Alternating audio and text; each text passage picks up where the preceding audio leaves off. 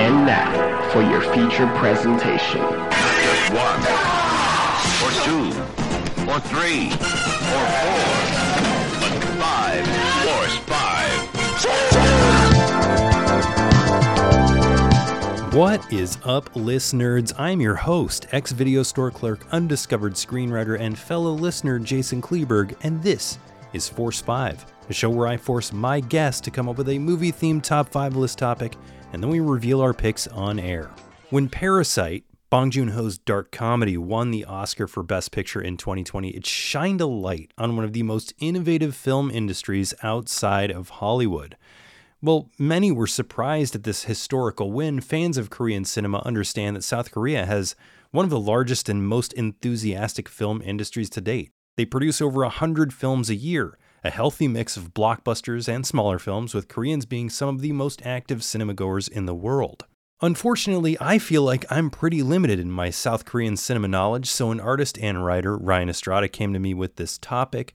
I was both up to the challenge and ready to learn about some amazing South Korean films, and we both ended up having films on our list that the other had never heard of, so I think you're in for some great recommendations. Before we get to our topic, however, let's talk about last week's topic with director Nick Shostakovich, 5 films that scarred you as a child. This was a really popular episode, so I'm guessing there are a lot of people interested in exploring theirs and others' kinder trauma, and I do not blame them. It was a great topic. And because this one is really personal, I asked my family members what theirs were. My wife said Child's Play. I was not surprised by that. That seemed like a popular one. Both my mom and my Uncle Jim said The Wizard of Oz must have been a very scary night in the Miller household then. My dad said Carnival of Souls, and he also said, this one I'm going to need some listeners' help with. Here's the text. I saw a movie when I was in grade school, and there was a scene where a man is bricking up a doorway to lock another man in with no way out. I have no idea what the movie was or why I was watching it, but that scene has always stuck with me my entire life. So listeners, if that scene sounds familiar to you, let me know. I'll let my dad know what that movie is. My sister-in-law, Kaylee, who's much younger than me, said The Human Centipede, and a film called Megan is Missing, which I have not heard of, but she said it's terrifying. If you've seen Megan is Missing, let me know. Executive producer and best friend Sean said Mac and Me scared the living fuck out of me as a kid. I was legit terrified of little aliens. I probably still wouldn't watch that movie today.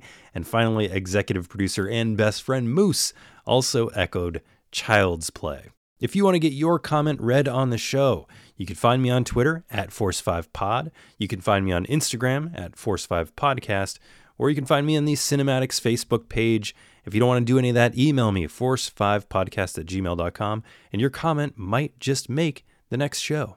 All right, over on the Force 5 Patreon page, we got a lot going on. Last week, we did the Ralph Fiennes draft, which is still being voted on as I talk to you right now. But one of the other benefits of being a paying listener is that for any tier, I tap a member on the shoulder randomly to assign me a film, and this month it was executive producer Ryan Golan from the New World Pictures podcast, who you will, by the way, hear next month as part of April's lineup for the Patreon. They're going to be doing the Dario Argento draft, he and his co-host Mark. Anyway, he sent me a list of films, and there were some intriguing ones on that list that I haven't seen, but the one I ended up choosing was the 1983 film, The Devonsville Terror. Centuries ago, the forces of evil were driven out of Devonsville, Massachusetts. Now, 300 years later, the devil wants it back. Jen Scanlon has come to Devonsville to teach the children, but she is about to learn that she is a messenger from the dark side. Only evil will out evil. On November 3rd, it will be exactly 300 years to the day. That's a pretty grim day to remember. You're talking about the witches. Now, please. Let us pray. They're starting to believe that you, Chris, and Monica are a reincarnation of the 3 witches. I believe it. The film starts 300 years prior in the New England town of Devonsville, 1683, as a woman is mixing ingredients into a giant cauldron heated by a wooden fire. I'm not sure what she was making in this pot, but it looked like it was probably enough soup to feed like 200 people. Unfortunately, she never gets to try that soup because a bunch of townspeople snare her and 2 other women because they've been branded as witches. With expedient trials, and I say that in quotations, they're all found guilty, of course, and sentenced to die in gruesome ways. And I do mean gruesome. One is fed to pigs, one is burned alive, and the worst one is strapped back first to a wooden wheel that's set on fire and rolled down a hill, crushing her face and body with every rotation. That was pretty grotesque way to start the movie out. Then we flip to the present. Devonsville is your typical backwoods yokel town, a place where there's one shitty general store and the doctor's the mortician and the town psychic, that kind of place. And a woman named Jenny Scanlon gets off the bus with a suitcase and a dream to be a grade school teacher at what's probably the only school in town. Why her dream would be to teach people at the Devonsville Elementary School is anybody's guess. The rest of the townsfolk appear to be incel men. There's Walter Gibbs, the general store owner, who recently killed his sick wife by suffocating her with a pillow because she wouldn't shut up. Ralph Pendleton, an old dude who constantly tells his wife to shut up. And then a few guys in their mid to late 20s who just can't stand the idea of a woman working or having their own thoughts. Jenny quickly makes friends with 2 women from the town, but the townspeople really don't like that. As the film progressed, it actually felt more prescient than ever. The men in this town, uneducated, inundated by local superstition and the uninformed word of their elders, continuously working to both indoctrinate their children while holding down the rights of women. They have a big problem with these 3 women, and not because they're outsiders. They hate one because she's a radio DJ who's trying to preach female empowerment. They hate another because she cares about the environment. And finally, they hate one because they think she told her class that God could be a female, and that she's sexually teasing the simple townsfolk by walking around and just living her life. The rural town pictured here could have easily been 1683, 1983, or Ohio in 2023. I saw very little difference between the men in this film and the ones packing the parking lot of drag shows with American flag button-ups and Stop the Steal signs. In terms of actors, Donald Pleasance plays the town doctor, whose office is carpeted wall to wall and features a giant deer head mounted on the wall. He's the only one interested in helping Jenny, who he believes is the reincarnation of one of the Devonsville Inquisition witches. He has a stake in figuring this mystery out. See, one of his relatives was involved in the slaying of those witches, and his family has been cursed ever since, each dying by being eaten by worms that come from the inside of their body. And he proves this because he's now got little worms crawling out of his arms. During routine checkups, he puts the townsfolk through weird hypnotism sessions that feature him yelling at people who are put under extremely unsettling blinking lights, and somehow gets confessions out of them for things that happened 300 years prior. The radiant Susanna Love plays the main character. She often collaborated with her husband, director Uli Lamel, really not doing much of note outside of his productions. She co-wrote the film along with several other Lamel movies like The Boogeyman, Brainwaves, and Strangers in Paradise. The only other recognizable actor aside from Pleasance and Love is Paul Wilson, who plays Walter Gibbs. He's probably best known as Bob Porter from Office Space, the other Bob, but he's been in a ton of guest spots on TV shows over the years like Malcolm in the Middle, Curb Your Enthusiasm, and The Big Bang Theory. The production here is clearly low budget, but does have a certain backwoods charm to it. It was filmed at Bill Rebane's Shooting Ranch Studios in Gleason, Wisconsin. Established in the mid-1960s, this studio serviced the image, documentary, and advertising film needs of national, corporate, and institutional clients for over 2 decades, while becoming the one and only full-time feature film production studio in the Midwestern United States. Certain scenes, like the opening flashback scenes, are very dark, clearly just using the woods behind Shooting Ranch. Yet the ending, when we finally see some carnage, is very well done. We get an exploding head, we get a melting head, lingering on the ladder as it dissolves for a good 30 seconds, complete with moving jaw. The last scene in this movie is a real barn burner. And the one classroom schoolhouse in Merrill, Wisconsin that was used was done for the cost of an exterior paint job. In closing, the Devonsville Terror was a decent slow-boil witch film that actually portrays the men as the real villains. There aren't many surprises in the story, but you will be wondering how far the chauvinists will be allowed to go before they experience their wrath. The film was originally released on VHS in the mid-80s and made its on-disc debut in 1999 as a double feature with Lamel's film The Boogeyman by Anchor Bay. Vinegar Syndrome recently released this version, cleaned up with a 2K scan from a 35mm negative.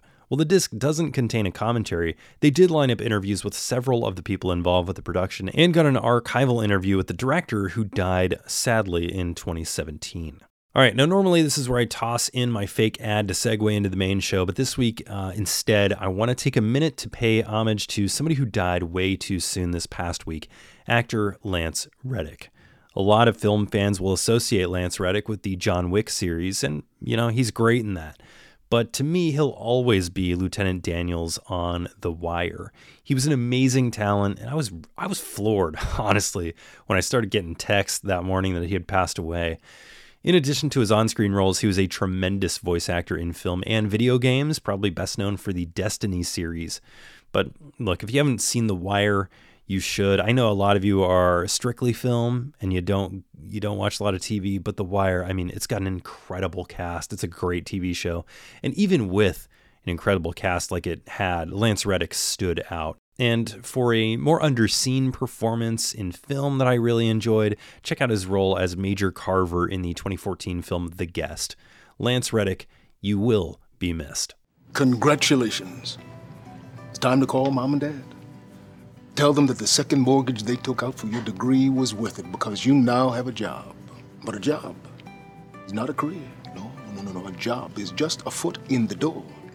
If you want a career, you want to be standing where I'm standing 15 years from now, then you had better listen very fucking carefully to the next 176 words out of my mouth, because this is your new reality. When you walk through that door each and every morning, your ass is mine. There will be no cell phone use. There will be no smoke breaks. There will be no conversation and putting into the job. There will be no motherfucking shits taken unless authorized by me personally. And if you happen to be lucky enough to get that authorization, you will have exactly 4 minutes and 30 seconds to expel your fecal material, wipe your ass, and wash your filthy hands and get back to work. And if I happen to come across a shit smear in the toilet bowl of that employee restroom, I will personally go to each and every one of your homes and shit in places that will leave you confused for the rest of your lives. Excellence. I expect it, I demand it, and I deliver it. And there's really only one thing you need to know. This ain't Toys R Us, motherfuckers. This is Toys R Me.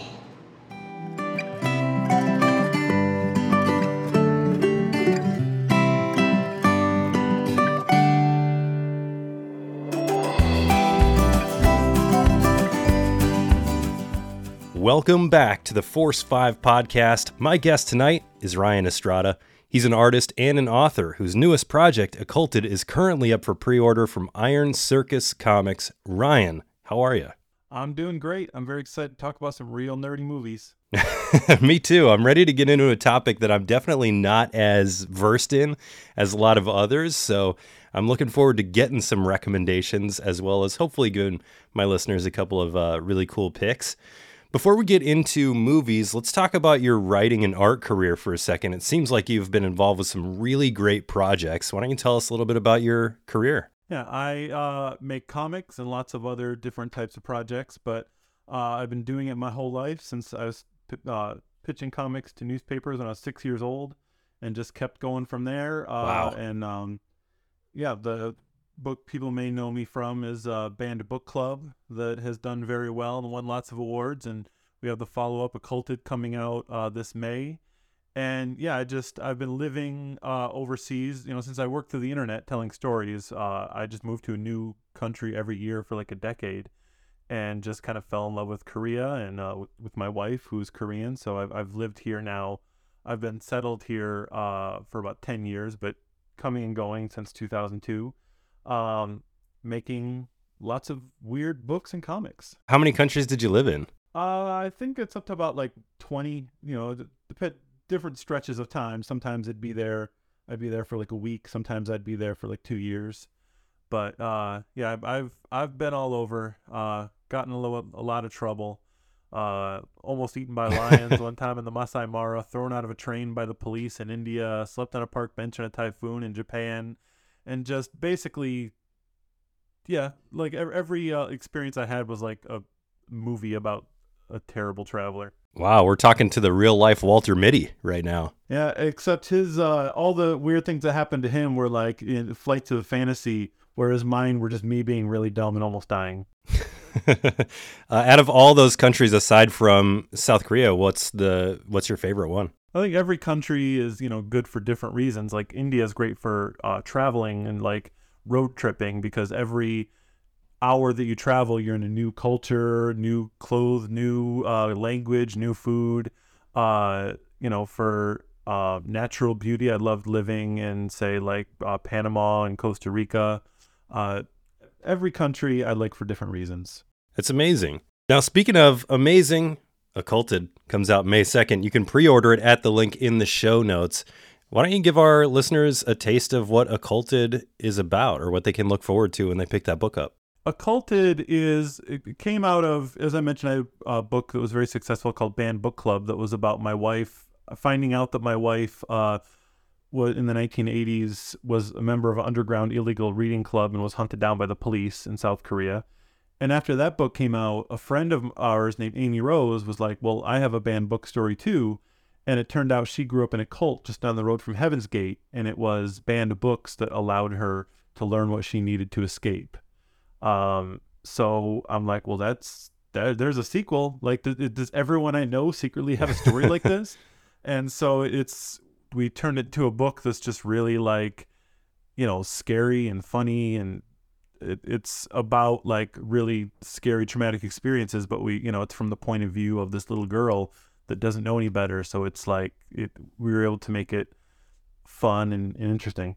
Now, you've also worked with some really well-known franchises. I mean, Star Trek, Flash Gordon, Garfield. Random question, but if you could pick any franchise to do some work for, what franchise would you choose? My dream project is a comic for a movie that I don't dislike this movie, but it's not like a movie that I'm particularly into. But I really want to make a comic about John Wick's dog. Oh, nice. I've got it all plotted out. Not the first dog. That would be a really depressing book. The second dog from the second movie that he like leaves at the hotel. I want to do a book about what was going on with that dog staying at the hotel, and like how awkward it would be for everyone that like to be responsible for keeping John Wick's dog safe, because what happens to people who mess with John Wick's dog. That would be hilarious. I would definitely read that. Well, I'm ready to write it. Whoever has the rights wants to make it happen. All right, well, let's get into some movies here. Before we talk South Korean films, I'd just like to know what some of your favorite films of all time are. Well, I mean, the greatest movie of all time is obvious. It's a Goofy movie. So that's the top. And I think if you look at my Letterboxd, my top four are a Goofy movie, Shawshank Redemption, The Hudsucker Proxy, and a movie that will come up later, so I'm not going to spoil it. Okay, nice. Hudsucker Proxy. I just used that film as one of my fake ads a couple of episodes ago when I did top 5 Coen Brothers characters. All right. Love that film too. And of course, Shawshank. It's a classic. A Goofy movie I have seen, but I have not seen for a very long time. I know the Blu-ray is on my shelf, so at some point I'll pull it back off and show the kid, and we'll see how that plays for me here in my old age. Yeah, when I was deciding what top 5 list to pick, I'm like, is there anything I could do where I could put a Goofy movie at number 1? But I decided just to go with Korean movies, just because I think I have a unique expertise having lived here for so long, and I live right across the street from the Busan Cinema Center, where the world's largest film festival happens, or Asia's largest film festival happens every year, and I've met a lot of the filmmakers involved in some of the films, so I decided to go with that instead of forcing you to talk about a Goofy movie. I'm excited to get into Korean cinema. You said you have a unique perspective on it. Obviously, you're right there. How do you see the state of Korean cinema right now? Is it as good or better than when you first got to Korea? Is it better than the United States film industry? What's your perception of it right now? Well, the early 2000s were like this golden age of Korean movies. Like, I came just at the right time when all like the greatest filmmakers were making their greatest films. And there was a lot of experimentation where they would take like tropes from American films and just do something completely different with it. But then it was so successful that a few years later, all of those filmmakers went to Hollywood to make films there, and then were stuck in production hell for like a decade trying to make one film. And so the Korean film industry has taken some time to catch up, and like, you know, all of their greatest filmmakers taken away from them. So there's still a lot of really great films being made, and it's kind of, I think it's kind of trying to figure out what its identity is again. Yeah, that makes sense. I got a couple from the earlier part of the 21st century, but my list is kind of scattered. I'm looking forward to some recommendations from you because South Korean films, not my strongest suit. I've seen the big hitters, I think, and there are definitely some deep cuts I know I'm missing out on. I highly doubt that I'm going to pull anything from my list that you have not seen, although there's one that possibly, because it's pretty new, but I mean, if you're living across from the cinema, you may have seen this. I'm sure you've definitely heard of it. All right, Ryan Estrada, you ready to get into our list? I'm ready. You know what's going to happen? Hey, you know what's happening? You know it now? Huh? You know what's going to happen? Words? You just made the list! All right, so I'm going to kick us off here. My number 5 is a haunting film that I have never stopped thinking about since I saw it. It's from 2010, and it's called I Saw the Devil. This is a film about a guy played by Choi Min-sik, and he is an absolute psychopath, a murderer, a rapist with no regard for human life. Kyung-chul is his name. And we're introduced to this guy in the very first scene of the film. He's driving a bus. He stops to help a woman. Well, you'd think he's stopping to help a woman whose car has broken down, and he brutally attacks her. And this is the wrong victim for him because her fiance is a National Intelligence Service agent named Kim, and Kim has vowed to find the killer. And he has 4 leads. So he goes after these leads, and he's torturing them until he finds the right one, because his wife's ring was left behind when the killer dismembered the body. So that's how he finds out who this is. Instead of killing Kyung-chul, he decides to bug him so that he can both hear him and track him. And then he decides to make his life a living hell. Kim is a terrible police officer. Like, so many people are maimed and killed because he either gets there too late or at one point loses the killer completely. But in his mind, he just doesn't care because all he's out to do is make this guy's life a living hell. It's an absurd film, but it's full of surprises. It's got some really crazy gore, and it has a pretty satisfying ending featuring this makeshift guillotine. I'm not going to say much more than that, but it's a really fun ending scene that I've never forgotten. There's another great scene in a hallway. It's really suspenseful in this apartment that takes a really crazy turn with fish hooks and a shotgun. And it's a really short scene, but it's a very exciting scene, and one of my favorite. There's a shotgun that goes off as a guy gets kicked, and it's one of my favorite moments in cinema. It's just amazing. It's a really well-shot film. Lee Mo-gae was the cinematographer. He also shot one of my honorable mentions that I will bring up later, but he's just got an amazing eye for film. It's not a happy film. It is a depressing, sour film, but you'll never forget it. It will never leave you. That's I Saw the Devil from 2010. Yeah, I love Kim Ji-yoon. He's a fascinating filmmaker. One of the things that I love about him, he reminds me of Jordan Peele in the way that, like, Jordan Peele, he started with Key and Peele and then moved to like really dark horror, and that's kind of what he did. Like, my favorite movie is his is one of his first, called The Foul King. That's just the goofiest movie about like a masked wrestler who just sucks at wrestling so bad and loses every fight, and it's a hilarious movie, and I'm like, I want to see what this guy did next. And I'm like, oh, this is very different. Yeah, just so much unflinching gore. There's a scene where he's just beating guys upon the head with a baton, and you just see blood squirting everywhere. It's nuts.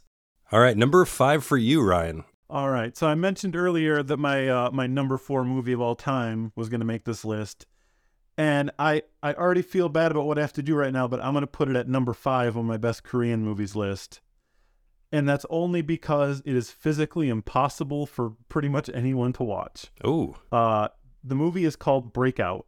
Leitoro Kira in Korean.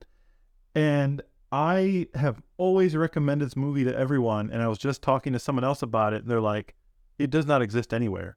And I don't know what happened. I don't know if there's a rights issue, but it has just ceased to exist on this earth, even in like used DVD copies. But it occasionally you can find it, and it is amazing. There's this genre in Korean cinema that I call the "but with a dork" genre, and they'll take an American type of movie and be like, "But what would this happen if a dork did this?" So this movie is basically Under Siege 2, where someone has hijacked a train. There's only one man that can stop them, but he's not like the best at anything. He is just a dude who was supposed to take that train on the worst day of his life, but the guy who hijacked it stole his lighter. He like spent his last 50 cents on a lighter, and all he wants to do is smoke. But this gangster stole his lighter, and his last shred of self-respect is wrapped up in getting this 50-cent lighter back. And the gangster, his last shred, like his underlings are starting to, like, you know, in movies, it's always like the underlings will do whatever the boss says. They're starting to doubt him. So if he admits that he stole this guy's 50-cent lighter, they're going to lose respect for him. So all of this action comes to the stupidest stakes possible, but you really feel it. And because they're so stupid, you're like, I wish everyone that made movies would be able to watch this movie, because like it shows how much you can get out of such tiny, stupid stakes. And this guy sucks so bad at being an action hero that, like, yes, he will climb on top of the train to get to the front, but you're going to see him like crying as he does it. And then he's going to get to the front and realize there's no door there. So Leitoro Kira, Breakout, that's my number 5, even though in my heart it's my number 1. All right, Breakout, that's one that I've never heard of, and it sounds like that's not surprising. Is the tone of it more of like action comedy, or is it straight up action? It's an action comedy, and it's very, very funny. Okay, Breakout. What year did that come out again? 2002. 2002. Okay, Breakout. Awesome. Well, I've got my first recommendation here, although I'll probably never be able to see it. The entire movie's on YouTube, but unfortunately without subtitles. Oh, well, all right. I mean, look, you just you rip the audio from Under Siege 2, and then you throw it in there, and Steven Seagal becomes a bigger dork than he already is. There you go. My number 4 is another film from 2010. This is a film called The Man from Nowhere. This is written and directed by Lee Jeong-byum, and it's about this guy named Tae-sik. He's a pawn shop owner in a small neighborhood. He's become very fond of a little girl in the neighborhood named So-mi, and she just comes to his shop and, you know, hangs out and stuff. And her mom is a dancer at this bar. Her mom's boyfriend tells her to steal a bag of opium that's being held at the bar, but this bag of opium belongs to a big-time gangster. So she does this, and she hides it in a bag that she sells to Tae-sik at the shop. And of course, this gangster comes looking for it. And long story short, the gangsters kidnap the little girl, and they kill the mom, so Tae-sik goes looking for the girl. And little do these guys know that he is an ex-covert operative for the South Korean army. This is like shades of Leon the Professional, but without the weird sexualization of Natalie Portman. And it's got killer fight scenes, some very creative kills, including a nail gun torture that ends in a very explosive way. The real MVP of this film is the character of Ram Rawan, in my opinion. He and Tae-sik face off twice. They face off first in a bathroom, where they have a great bathroom fight. I love a good bathroom fight scene. And then they have this final fight with knives. And there's a certain level of respect that this character has for Tae-sik. Like during this fight, you know, the guy runs out of bullets, so he starts chopping people up with knives. And Ramaran could easily kill him with a gun, but decides to pull out his knife as well as a sign of mutual respect. He's also got a code, which we learn at the end of the film. It's got a great parking garage scene. All I'll say is one bullet left. I highly recommend this film if you're into revenge thrillers. If you like Leon the Professional, I think this is a really great double feature to watch with that. Won Bin and Kim Se-ron are the stars of this one. That is my number 4, The Man from Nowhere from 2010. Excellent. That's one that I have not seen, so I look forward to checking it out. Oh, yeah. I think you're going to like it. Excellent. All right. My number 4 is JSA, Joint Security Area, which is a film by Park Chan-wook, who people know from Old Boy. And so this movie is about a murder that happens on the North Korea-South Korea border. And it's all about the tensions there and how weird it is to, for a country to family members to be separated on this border that tries to turn them into enemies. And it's basically like if you took, let's say, A Few Good Men or The General's Daughter or any of those, like there's a murder and like it goes all the way up to the highest levels of power, except instead of going all the way up to the highest levels of power, the solution is actually the most adorable thing you'll ever see in your life. They're just so cute in what happened and how it spiraled out of control because of the unique situation there. And like to see these, like, once you dig into the story and see these people who were previously scary, just like becoming best friends and like, playing dorky children's games together in secret because they're not allowed to interact. It's really fun. It's a great movie with like these Oscar-worthy performances. And the reason I put it at number 4 is something that I love, but other people might not appreciate, is that this amazing film is bookended by the people doing the investigating who speak in English. And it is very clear that Park Chan-wook does not speak English and therefore did not know if the people who were performing were giving a good performance or not. And they were not. So it's like watching one of the greatest acted films ever made bookended by like just the worst acting you've ever seen in your life. The most quotably bad acting that you can do impressions of how I don't know, they just the tonal whiplash of these performances is part of what makes me love it so much. Joint Security Area, JSA. This is one that is on my honorable mentions. It probably would have made my list if I had seen it recently. I haven't seen this since probably 2003. It was the second Korean film I ever saw. And I know that because I picked it up after the first Korean film I ever saw, which I cannot mention because that is on my list for later. All right. My number 3 is the one that I don't know if you'll have seen it or not. I'm wondering if you've heard of it. It's from this year. I believe it came out in Korea in 2022. It's called Project Wolf Hunting. Is this familiar to you? Nope. All right, cool. This one is written and directed by Kim Hong-seon, and it starts out like a waterlocked Con Air. So the story is that the Philippines and South Korea have worked out a deal to extradite criminals, and there are a bunch of them that are heading back to Korea for their proper punishment. And the way they're doing it is they've emptied out this cargo ship in order to transport these goons, locked 2 to a room in shackles. There's plenty of guards on board. There's a captain, 2 doctors, a handful of crew members, and then we find out there's a special unit of police that have taken over the boat's communication center in order to monitor the ship. But once the boat is out to sea, we realize a couple of things. First, the criminals are the worst of the worst. And we know, we've seen a million movies like this. We know it's only a matter of time before they get loose. But second, there's something on the boat that's even worse than the criminals. And when the criminals get free, we get our first taste of bloodshed. And the violence in this movie is it's quite possibly the bloodiest movie I've ever seen. It is like cartoonish levels of violence, but it's played straight. There are throats slashed, jaws dislocated, limbs ripped off. A guy gets his head caved in with his own arm.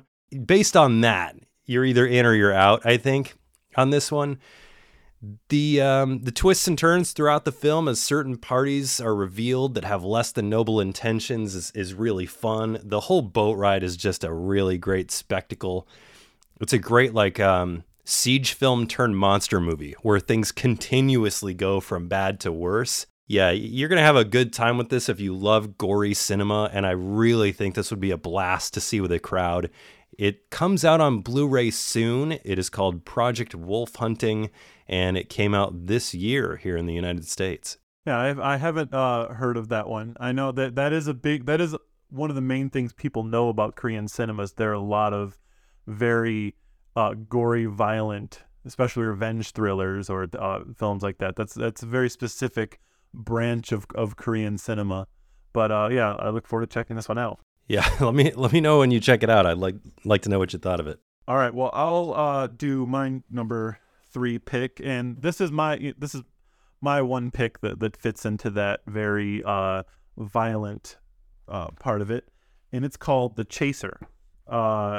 This is a film by Na Hong Jin, and it's essentially a serial killer movie. But you got to imagine that, like, picture every serial killer movie you've ever seen in Hollywood, and then picture the guy who you know is going to catch the killer at the end, and imagine you put them all in the movie.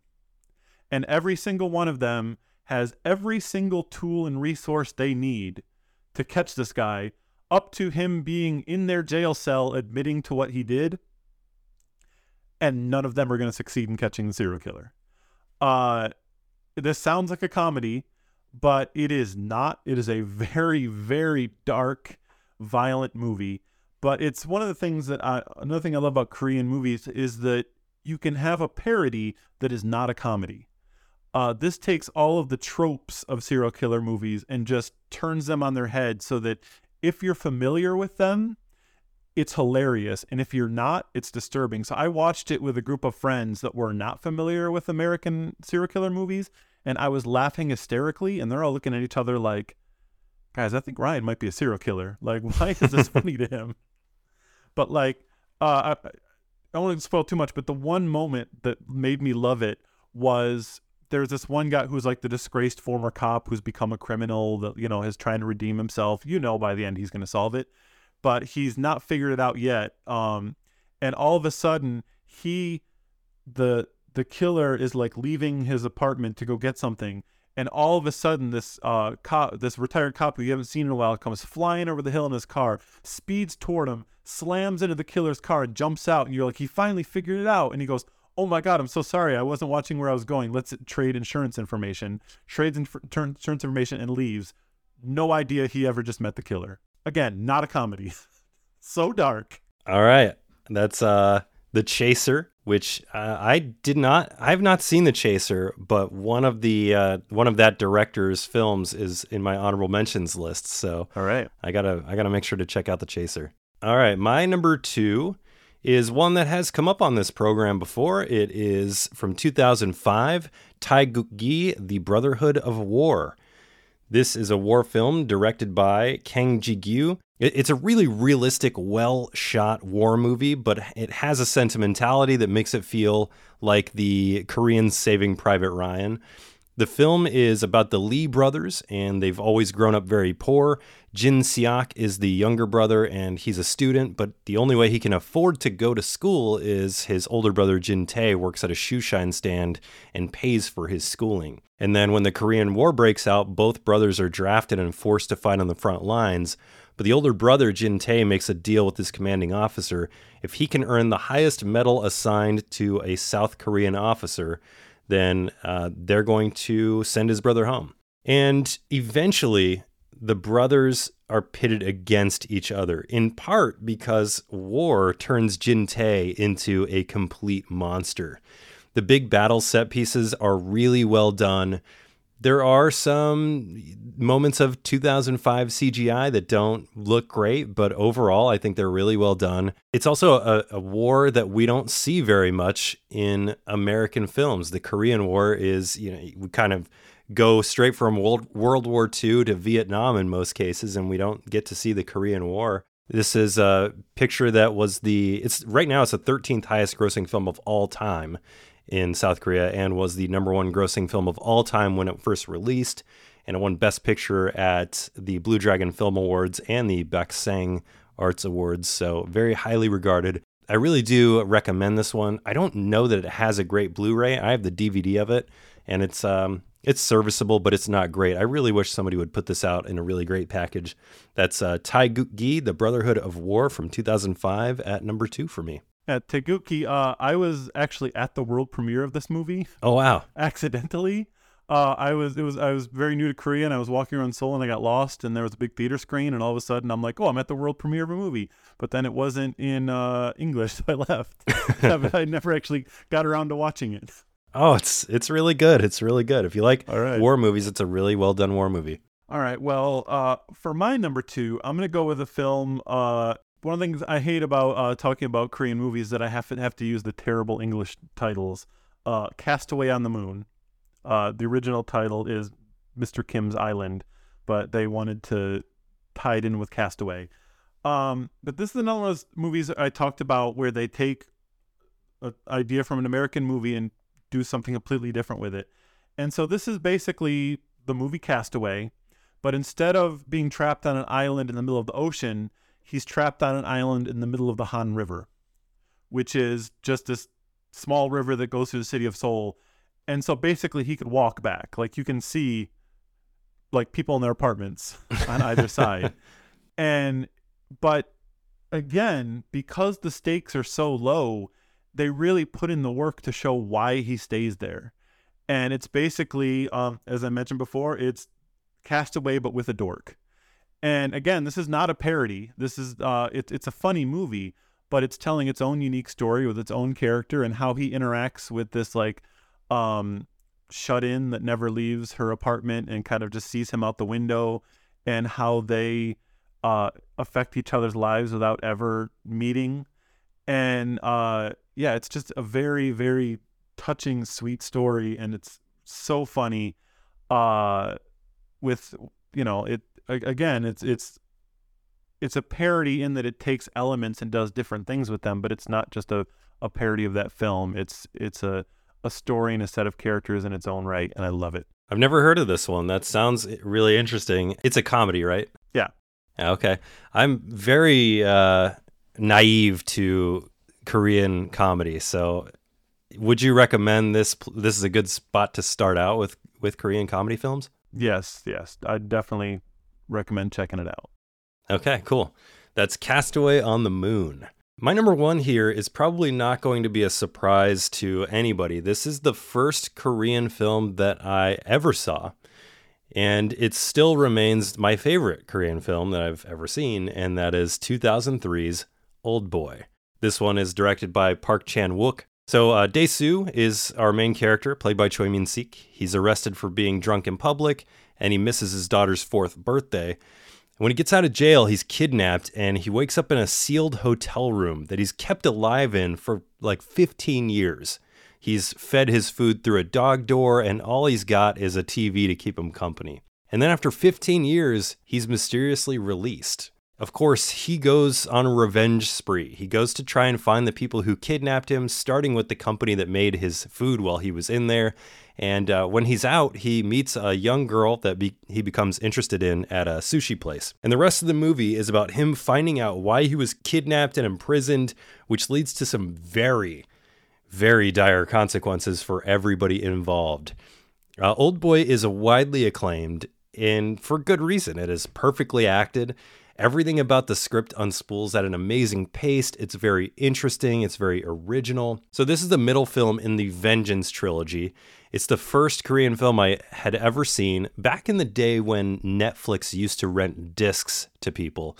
I think they still do it, but hardly anybody uses the service. But they would send discs to your house at 1, 2, 3 at a time. There was a service like that, and maybe a listener can tell me what it was called. I cannot remember at this point, but there was a service that did it only for foreign films.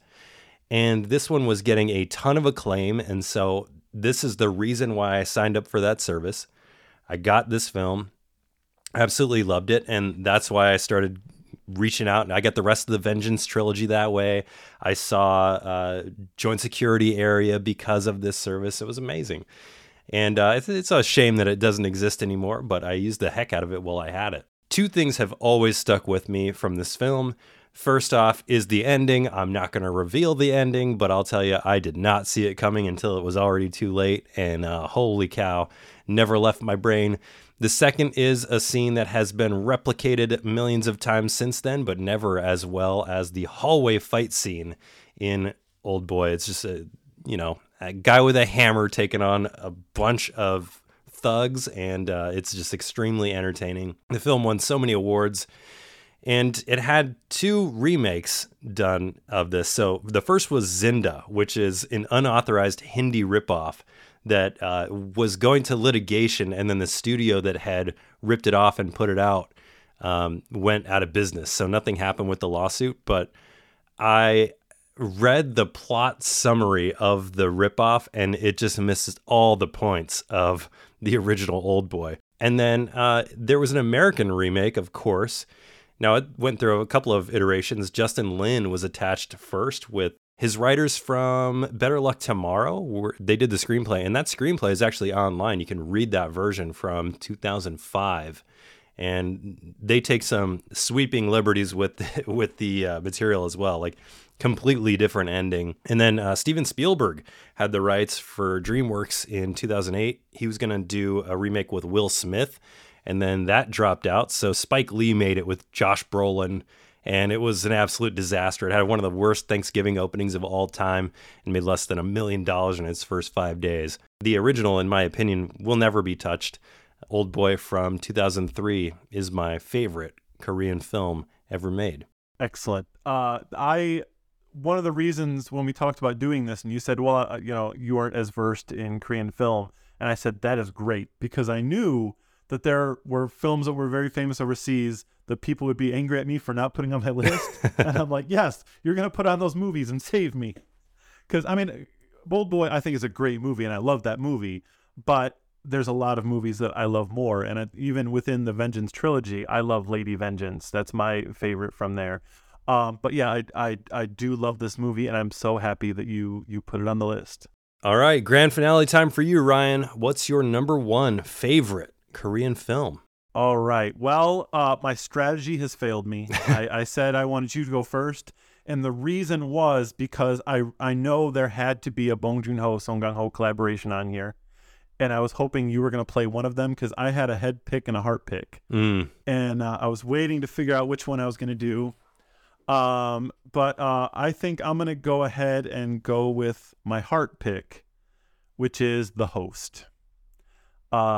This is Bong Joon-ho. Of course, people know recently he won the Oscar for Parasite, but The Host is his first like monster movie, his take on like the kaiju genre. And what he does differently is basically that instead of like waiting to show you the monster at the very beginning, this monster just bursts out of the Han River and just starts killing people in full broad daylight, and shows you everything. You're like, wow, what else is there going to be to see after you give us the money shot right away? But then after that, the government, even though everyone is filming this, completely forgets about the fact that there's a monster eating everyone and just starts worrying about like, who are we going to blame for this? Like they say there's a virus because that's causing people to talk about this, and we're going to figure out where the virus is. And so everyone that would possibly be fighting this monster in any other movie is off like dealing with this governmental red tape. And the only people left are the worst people you would ever want fighting a monster, including Song Kang-ho, who again worked with him in Parasite, playing a man who is so useless that he can't even run a snack stand that he got a job from nepotism because his father owns it. Like he just, like kids come up and steal stuff because he can't stay awake. And now he's everyone's only hope at fighting this monster, including like his, along with his sister who just dropped out of an archery contest because she like choked up, and his brother who like used to be an activist and turned into an alcoholic because he realized he couldn't get anything done. All these people are famous for not doing anything. And again, in a Hollywood movie, that would mean, oh, they've had these setbacks and now they're going to learn how to succeed. But no, they're terrible at it the whole time. And that's what I love about Korean movies, is that, it means so much more. When I see a character who like has the skills and resources to do anything, I don't care about what they do because you've already told me they can do it. But when someone is genuinely has no skills whatsoever relevant, and you're like, yeah, they might die. They genuinely might die and fail, and everyone might die because of it. And that's what makes me love Korean movies, so that's why I'm choosing The Host. The Host is a great pick. I had this on my honorable mentions as well. All right. Well, let's run down our top 5 films again for the audience here. At number 5, I had I Saw the Devil from 2010. At number 4, I had The Man from Nowhere, also from 2010. At number 3, I had Project Wolf Hunting from 2023. At number 2, Taegukgi, The Brotherhood of War from 2005. And at number 1, I had Old Boy from 2003. All right. And I had at number 5, Breakout. At number 4, JSA, Joint Security Area. Number 3 was The Chaser. Number 2 was Castaway on the Moon. And number 1 was Bong Joon-ho's The Host. Not the one by the Twilight Lady. The one by Bong Joon-ho. Yes. Now, I'm sure there are a ton of films that just couldn't crack your top 5. What are some of those honorable mentions that you would have put on your list if maybe we had a top 10 or 15? Yeah, well, I'll tell you what my head pick was for that number 1, but again, I didn't want to have 2 different Bong Joon-ho, Song Kang-ho collaborations. That one was Memories of Murder, which is another catching a serial killer movie based on a real case, and the reason I love that is because it does the same but with the dork thing, but in a historically accurate way. So, like, it shows how little resources police had at that time. And so even though this is a real case based on real murders where, like, the families are still alive, it becomes this comedy about how bad this guy sucks at being a police officer, and it still feels respectful. So I love that. I also, just to pick one older movie, I'll pick Gilsotum. That was back in the 80s, I believe. It's available free on YouTube with subtitles from the Korean government. And that is about people, these families that were separated during the Korean War are finally finding one another on a TV show that kind of brings people together. And it's about what happens when your whole life, all you've wanted to reunite with your family, and the 3 family members to come together and realize that they don't like each other. So some more picks to check out there. The honorable mentions I had on my list that were not mentioned yet, The Handmaiden from 2016 was on my list up until, I don't know, a couple hours ago, and then I swapped that one out. Let's see. The Yellow Sea was the one from the director of The Chaser that I really liked. I just haven't seen it in a long time. I could have put any film from the Vengeance trilogy on there. I just chose Old Boy because it is my absolute favorite, but I easily could have had 1, 2, and 3 be the films from the Vengeance trilogy. Sympathy for Mr. Vengeance and Lady Vengeance.